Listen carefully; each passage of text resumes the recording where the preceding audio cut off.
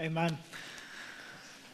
I recently made my wife watch a documentary series with me. It was just a few episodes, but it was a documentary on a man known as Mark Hoffman. Does that ring any bells for anybody? Mark Hoffman is a notorious and very accomplished forger in American history. He's thought to be one of the most accomplished forgers in history. He created a lot of documents that even to today, it's not known how many historic documents are thought to be credible and are actually forgeries of his, because we just don't know. But it's thought to be a lot of them, and they go from anything from some of our founding fathers' signatures on things to all kinds of stuff. But in particular, he liked, because he grew up in a family that was Mormon, and then he actually became atheistic as a teenager, but he didn't share that with anybody, and so he kind of played the role of being a Mormon, and then he started to take advantage of things, and so he actually created many documents related to the history of the foundation of the Latter-day Saints movement. And so this includes, probably most notoriously, the Salamander Letter. And so the Salamander Letter is that in Mormon belief, which is not Christian, but in Mormon belief, they believe that Joseph Smith, this individual, received this revelation. An angel Moroni met with him and led him to these golden tablets, and he translated that, and that became the Book of Mormon. And so what this guy did, Matt Hoffman, is he forged a document and had experts authenticate it. They were convinced this was real, and this document actually called into question the account of this angel Moroni revealing this, and instead it was a magical white salamander who revealed this. And so this convinced so many people that in the Mormon church they actually accepted this and were shifting doctrine and all this kind of stuff. And then later they find out this guy, it's a hoax. It culminates in him planting a few bombs. Two of them go off and kill a couple of people, and then one of them goes off in his own car, and that makes him a suspect, and he's arrested. And so it's just insane. But I share all that to say, that's pretty terrifying. That by the millions, people can be deceived by something. And something as crucial as their faith. What they're placing all of eternity at stake on these documents, and to be convinced of something that is not true. That's crazy. And so I want to say, we put a lot of stock in this.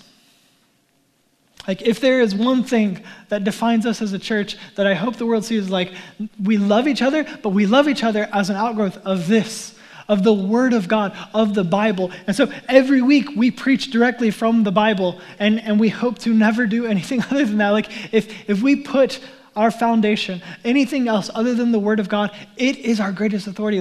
We are building on shaky ground. Or in Jesus' own language, you're building your life on sand. And that's not a good idea. The wind is going to come, fitting that it's storming outside, and all that, the rain falls, it's going to wash away. We want a solid foundation, and the Word of God is a solid foundation. So we will only build on that. But we have to ask the question, can we trust it? We're going to put that much emphasis on the Word of God. Can we actually trust it? And our culture, the weight of culture is saying, no, you cannot. That's this just ancient book of antiquity that is so irrelevant to today, and all of a sudden all these accusations leveled against the Word of God. But we believe that it is active, it is living, and it is just as true today, and will be true forevermore as it was when it was originally written. And so, but it still begs this question. Okay, so you ready to jump back into Mark? We're actually concluding it today. Excited? This changes everything. Here we go. We are in Mark chapter 16, starting in verse 9. It says, "Early on the first day of the week, after he had risen, he appeared first to Mary Magdalene, out of whom he had driven 7 demons. She went and reported to those who had been with him, as they were mourning and weeping. Yet when they heard that he was alive and had been seen by her, they did not believe it. After this, he appeared in a different form to 2 of them walking on their way into the country, and they went and reported to the rest, who did not believe them either. Later, he appeared to the 11 themselves as they were reclining at the table. He rebuked their unbelief and hardness of heart, because they did not believe those who saw him after he had risen. Then he said to them, 'Go into all the world and preach the gospel to all creation. Whoever believes and is baptized will be saved, but whoever does not believe will be condemned. And these signs will accompany those who believe. In my name they will drive out demons, they will speak in new tongues, they will pick up snakes. If they should drink anything deadly, it will not harm them. They will lay hands on the sick, and they will get well.' So the Lord Jesus, after speaking to them, was taken up into heaven and sat down at the right hand of God. And they went out and preached everywhere, while the Lord worked with them and confirmed the word by the accompanying signs. And it ends. I want you to turn back. If you're looking at your physical copy of Scripture or digital, go back to verse 9. And look just above the start of verse 9, or scroll up to look just above it. Do you see a note there? It says something to the effect of, some of the earliest manuscripts conclude with 16:8. What? So where does it end? Does it end with verse 8, where we stopped last week? Or does it end with verse 20?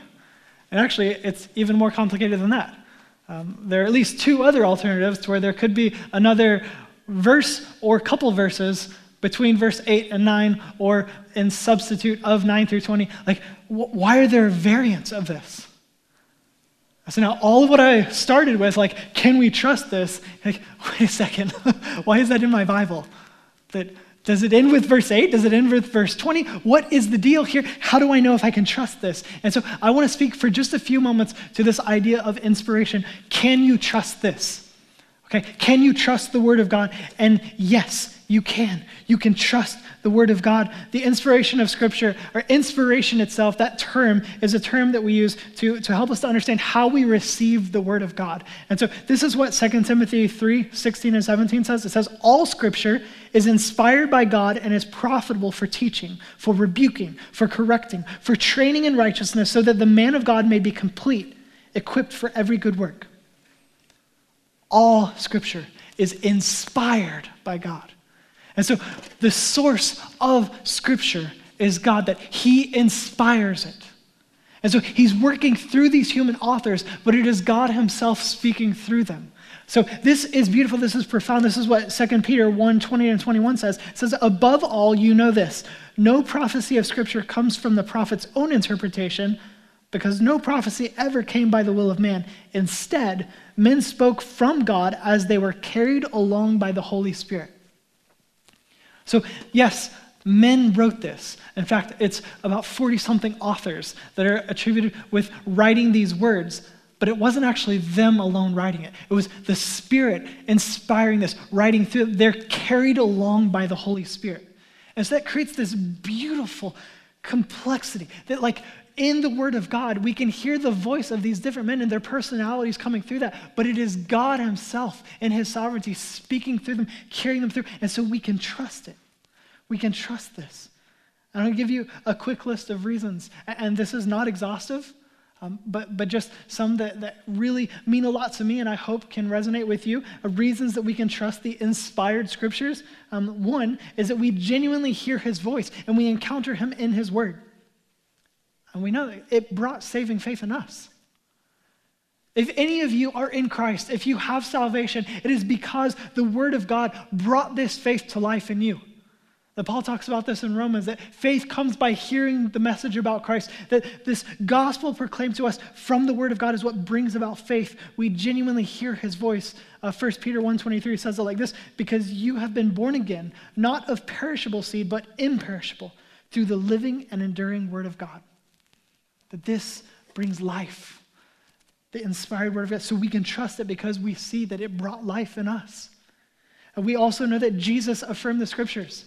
And so if Jesus could predict His own death and then die as He predicted and then be resurrected as He predicted, I'm going to believe Him. And so if you have encountered Jesus, you know Him personally, and He affirmed the Scriptures, then we should probably go with what He said. And He affirmed all of the Scriptures. He quoted portions of the Old Testament, and He would attribute it to the Spirit, saying such. The next one is that the prophecies are beautifully fulfilled in Christ. You have hundreds of prophecies given in the Old Testament, and then you see years and years and years, decades or millennia later, where Christ beautifully fulfills every bit of it. And so how could that possibly come about? Except that there is a sovereign God providentially pulling all this together, giving us a future foretelling of this is what is to come about, and then making it happen. This is trustworthy. And the next one, if you just want to think very logically, nothing has disproven the Scriptures, in spite of the many claims that it makes and the claims that many have made against it. There's a reason that it's still debated. because no one has proven it wrong. In fact, you look at archaeology and so much, and it's actually reaffirming all the claims of Scripture. And it's beautiful. And it still requires faith. Let's not pretend like it doesn't. You cannot empirically prove everything in the Word of God. But where we see any kind of confusion, it's a lack on our part. Because nothing has disproven it. We can trust it. And that does not mean it's easy. I have many, many questions. And I hope you do too. But we can trust it. And we should submit to it. I want you to see the beautiful gift that the Word of God is to us. That the very Word of God, our Father, ruler, creator of heaven and earth, that he wants to speak to us, and he has done so beautifully through the collected books that we call Scripture, the Bible. And this is such a gift. And so the question now is, back to that portion of Mark. Is that actually part of the inspired Word of God? And I want to address this because I know, for me, that creates a lot of tension. I want to know, what is the deal there? And so I want to present a possible solution to this Markan challenge for you. So to ask the question, what is the most likely ending of Mark? What was the original ending? And so when I say the original ending, and we go back to how that little note in there said some manuscripts end with this, the reason we have this tension is that we don't have what are called the autographs, or originals. We don't have the original book of Mark anywhere. Nobody has that. The paper used back then would not last for very long, actually. So what we have are copies of the originals. But as you get copies, there become variants to where somebody may copy it this way, and somebody adds a word here and there, and suddenly you get all these variants. And I want you to know we can trust, because when we see thousands and thousands of copies, and most of them are beautifully in alignment, and there are a few that are that's kind of different, which one are we going to go with? Logically, we're going to go with the one that is most often repeated, because that's going to be the correct one. And so that's what we're seeing here. There are different manuscripts, but the earliest tend to not have those last passages, 9 through 20. And so, again, logically thinking, which is more likely to be true? The ones that were closer to the original or the latter ones? And so if we look at it in that way, the oldest manuscripts would make us think that it ends at verse 8. You also look at it linguistically, and I know this is a little bit of geeking out. We're going somewhere. Stick with me. The Greek that is used by Mark in writing this gospel originally, it shifts, very noticeably. The word use and the grammar, all of that shifts quite a bit, ending at verse 8 and gets kind of a new flavor for 9 through 20. And so that would make us think, it probably wasn't Mark who wrote that. But we don't know. What I want you to know is 9 through 20 have largely been included in the Bibles throughout the centuries now. And why is that? Because maybe it's part of it. I honestly don't know. A lot of evidence points that it's probably not, but what is good and comforting is to know that nothing in 9 through 20 actually changes our doctrine. So nothing in that is going to create huge problems for us if we read it in context and we understand it in light of the rest of Scripture. So think about this, the accompanying signs. They're going to be able to handle these snakes and not die. They're going to be able to drink poison and not die. They're going to speak in other tongues. They're going to heal people and all this stuff. Let me be honest with you. I have not done any of those things. I personally have not been able to do any of those things. I would love to, but it hasn't happened. Does that mean that I'm not a believer? So I have to question that. Jesus said, well, believers will do this. Followers will do this. And so if we look at it in context, who is he speaking to? He's speaking to the apostles as we know them. And then we think, again, in context, that this book would start to circulate during the time of Acts. And we used our first year as a church to go through the book of Acts, and everything he listed there happens in the book of Acts. That this stuff has happened for believers. And so we can't take that and say, well, that applies to every believer. That's not what he's saying. He's not saying if you can't handle a snake, get bitten by a poisonous snake and live, then you weren't a believer. That's not what it is saying. But he's saying these things have happened. So let's understand that, and then we have to consider, why would someone add these verses? And so, again, this is something for us to wrestle with, but consider the reason that Mark would have left it at verse 8. If Mark had decided, all right, Resurrection Sunday, these ladies show up, there's an angel waiting there, the tomb is empty, and the angel is like, hey, go on ahead, you need to tell Peter and the others that he's going to meet him in Galilee, just like he said, go tell them, and what do? You remember last week? They're terrified. They run away and say nothing to anyone. Is that the last line of the Gospel of Mark? I think it might be, and it might be intentional. Because think about the beauty of that he leaves it on such a tense note. He shifts the question to the reader in doing that. Why would you end it there? Because now the reader has to say, well, what would I do? What am I going to do with this? What? Why are you running away saying nothing? We got to tell people about this. What is going on? It's almost like having encountered Jesus in this gospel and watching these ladies run away from it. It forces the question now on us, what are you going to do with this? Have you encountered Jesus? What are you going to do now? He's alive. Everything he said, it's coming to pass. He's alive. He was dead, and now he is alive. What are you going to do? Huh? What are you going to do with that? I think that's beautiful for Mark to just say, all right, what now? What are you going to do? Could it be that tension was so effective that later scribes are like, we just can't leave it like that? And so they're reading these other Gospels, and Luke writing in Acts 1 about the ascension and everything. They're like, we know what he said. Let's just put it in there to kind of resolve some of the tension. Because everything that's in there is just what they've taken from other Gospels and writings. Okay, well, maybe that is what it is. Again, I want to be honest with you. We don't know. But what is beautiful, even if we include 9 through 20, is Mark, Jesus is back on the earth for 40 days, according to Luke in Acts 1. For 40 days, he's appearing to them after the resurrection before he ascends back to heaven. And so all of that and the insanity of what it would be like to be with the risen Jesus. And Mark decides, we'll throw a quick nod at it. It seems like this is very intentional. Very intentional. And so he's pulling it together, say, look, if you look at verse 15, Jesus talking, then he said to them, go into all the world and preach the gospel to all creation. And we know from the other Gospels and from Acts that this is what Jesus said. This is now your mission. We call it the Great Commission. This is what you do in response to all that I have done. Now you live for my glory. You go tell the world this good news. Everyone, everywhere you go, to the ends of the earth, every nation, you want to hear this, and we want to see them baptized, expressing their faith in God, and we want to teach them to obey everything I've commanded you. This is the natural reaction to encountering Jesus, is to now be about his mission, to live for him, to be on fire for God about this good news that we want the whole world to know. And so now listen, I want to do that for you now. I hope you've been tracking with us as a church. We've been reading through the Gospel of Mark, and you should have concluded that this morning. Now, having encountered Jesus for 3-4 months now, we've been exploring the life of Jesus and how Mark is kind of unashamedly this is who he is. He doesn't kind of sugarcoat things. He's this is him. He can be offensive. He can be crazy radical. He can be gloriously gracious. What a friend, but such authority and power. This is God the Son who has come to save us in love for you, the friend of sinners.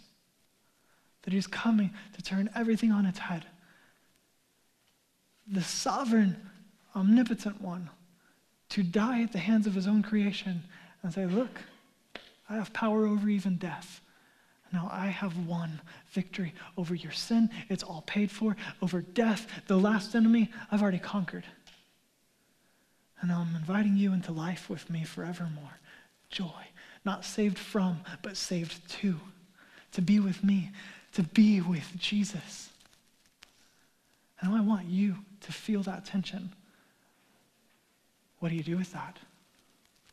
If you have encountered the beauty of the risen Son of God, if you know Jesus, the Savior, the one who has come to save us, to rescue us, to free us, to forgive us, and lead us into life forevermore with him, where the day is coming when he will personally, with nails in his hands, wipe away the tears from our eyes and say, death will be no more. There will be no more mourning. The former things have all passed away. And I'll just live in the fullness and joy, the delight of God. Have you encountered him? And do you see the beauty of him, this glorious King? And now what do you do in response to encountering him? What are you going to do with this?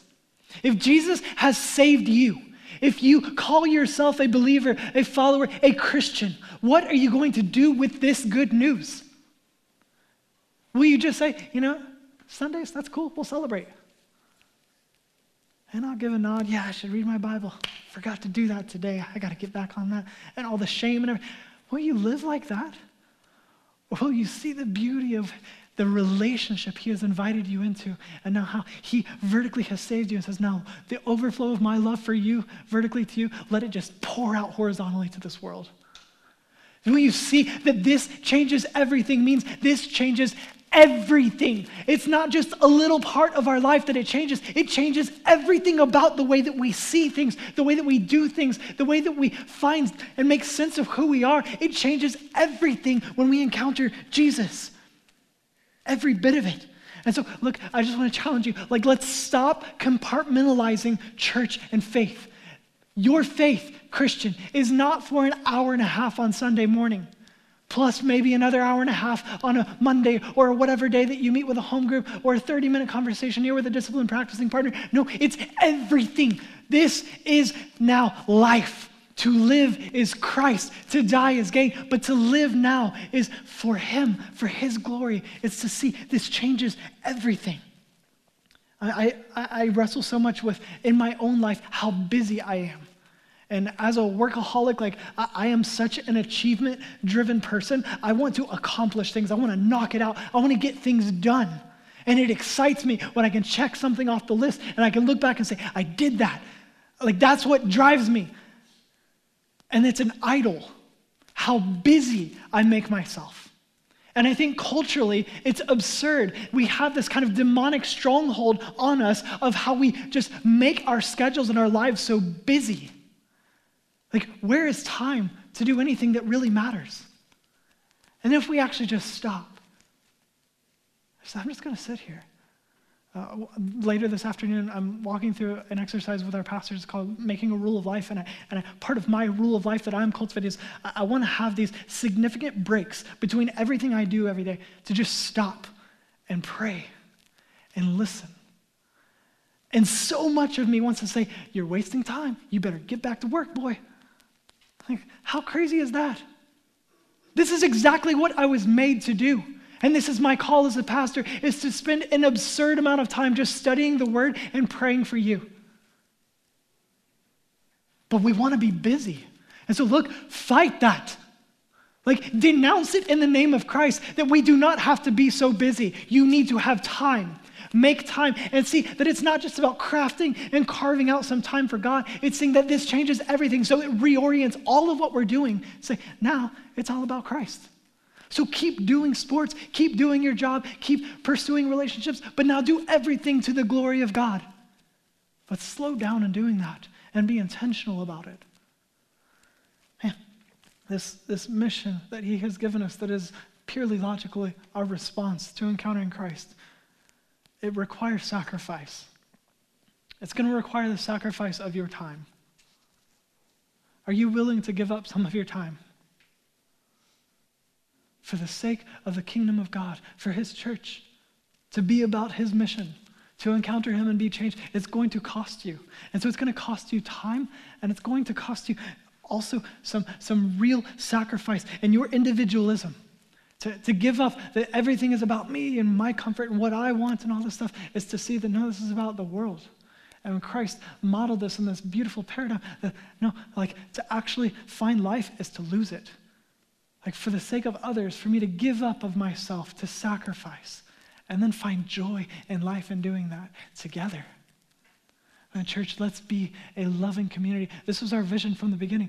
1 John 4, starting in verse 7, beloved, let us love one another. Let's be a church that loves each other. That's going to sacrifice some time. It's going to sacrifice some individualism that we love. But I want to say, be encouraged. We are postured for this. I'm going to share some really dark stats with you really quick. But no, this excites me. Gallup released a study this last month that showed the American church membership has fallen below a majority for the first time as of 2020. And so it's released last month, but this study culminated in early 2020, pulling together all this data. And so now imagine, on top of that, Barna released a study about halfway through last year that said about 1/3 of Christians had walked away from the church and were saying, probably not coming back. And so this number, for the first time in American history, the majority is no longer associated with a place of faith. And that's not just church, that's a church, a mosque, or a synagogue. For the first time in American history, the majority are not related to one now. And then you have this pandemic, and by the thousands, if not millions, people are walking away from the church and saying, I'm kind of done with that. And so I'm curious, what is the real number now? And so all these people leaving, 47% is all that is left as of last year. And empirical data from these surveys, these studies, belonging to a church, synagogue, or mosque. And so I want to say, the model of church that was this attractional production is not going to cut it. And look, we want to do well. Like, we want the gathering to be beautiful. We want to do well to the glory of God. We want things to be nice. Like, we're not saying we want things to be awful and just strip everything out. Like, no, God loves art. Like, go back and read the Old Testament and the way that he prescribed how to create the tabernacle and everything. Like, he wanted art and all kinds of beautiful stuff. He loves art. God is not some grouchy old person who's like, no, cut it all out. No. But the idea of just making something fancy and attracting people to it like a Sunday morning, that's not going to cut it. And this is beautiful. I love Sunday mornings, and we're always going to have an emphasis on, like, this is very important for the church, as it has been throughout history. But what we have to see is this changes everything, so it has to go beyond Sunday morning. And so the church moving forward has to realize discipleship, accomplishing this mission, living a life of worship that is honoring to God, has got to go beyond Sunday morning. It's life. And that's why we want to invite you in constantly. Be part of a home group. The model from the early church in Acts was they met together in the temple and in their homes daily. That you come together for corporate worship, but you're living as the church daily in each other's homes. That means, again, hospitality. I've got to let you in. You got to let me in. We have to be a part of each other's lives. We have to sacrifice some time and actually be about loving each other. That's why we want every one of you to be in a discipline practicing partnership, to find at least one other person that for 30 minutes a week, you can have a conversation about whatever our discipline is for the month, so that you can have an intentional conversation and grow together in the faith, because you're not meant to live in isolation. And we offer equipping classes that Alex just finished, the doctrine class, where we want you to have a greater understanding of the doctrine that the scriptures lay out for us, what we believe, why we believe it. I'm launching this men's group on Tuesday nights where we're going to jump into some different theology. And I just want to invite you, like, let's disciple each other. Let's do this. But it cannot just be Sunday morning. See, this changes everything. But what is going to lead to this? Me announcing things from the stage, Reggie announcing things, any of our pastors, sending emails, social media, all that stuff, it's not going to convince you. What's going to convince you is encountering Jesus. And so you encounter him, and you don't walk away unchanged. But then, Christian, your first calling, mine as a pastor, yours, wherever you are, whatever your role, all of us, our first ministry is to just love Jesus more. Like the airplane's going down, they always tell you, like, put on your own oxygen mask before you help someone else. You need to encounter Jesus and keep encountering Jesus. And the language of Jesus, John 15, he says, abide in me or remain in me, because apart from me, you can do nothing. And so we don't just encounter Jesus once and walk away like, wow, that changed everything. I think I'm going to go this way. No, now you walk with Jesus. And then you don't walk away. You come with him. And now walking with him, and he's constantly, can I just show you this? And hey, you thought I loved you? Well, let me sink that into your heart a little more, Kevin. Like, encounter him daily. All of our doing must be out of our being. I don't remember who started this, but I love it. Like, you are not a human doing. You are a human being. Be with him. Fall in love with him. Encounter him. It changes everything. Let's pray. Father, we love you. God, we're so thankful for your grace. And as we conclude this book, God, I ask in humility that while there are questions that we have and we don't fully understand, we trust your word. And so, Spirit, Jesus told us that you would lead and guide us to truth. And so we ask for that. And however we land on the ending of this book, God, we see that you change things. And so we want to encounter you and be about your glory, not our own. So God, help us to be a sacrificial church, loving you above all, but then out of an overflow of that, to love each other, to love others, to extend outward, to be about your mission. As we call this Mission Sunday, God, to be reminded that you told us what we are now to do in light of this revelation. We're to share your goodness. God, to serve this world, to be agents of justice and mercy, but God, to loudly proclaim your gospel, your good news that you have come to save. Thank you. And I pray this in Jesus' name. Amen.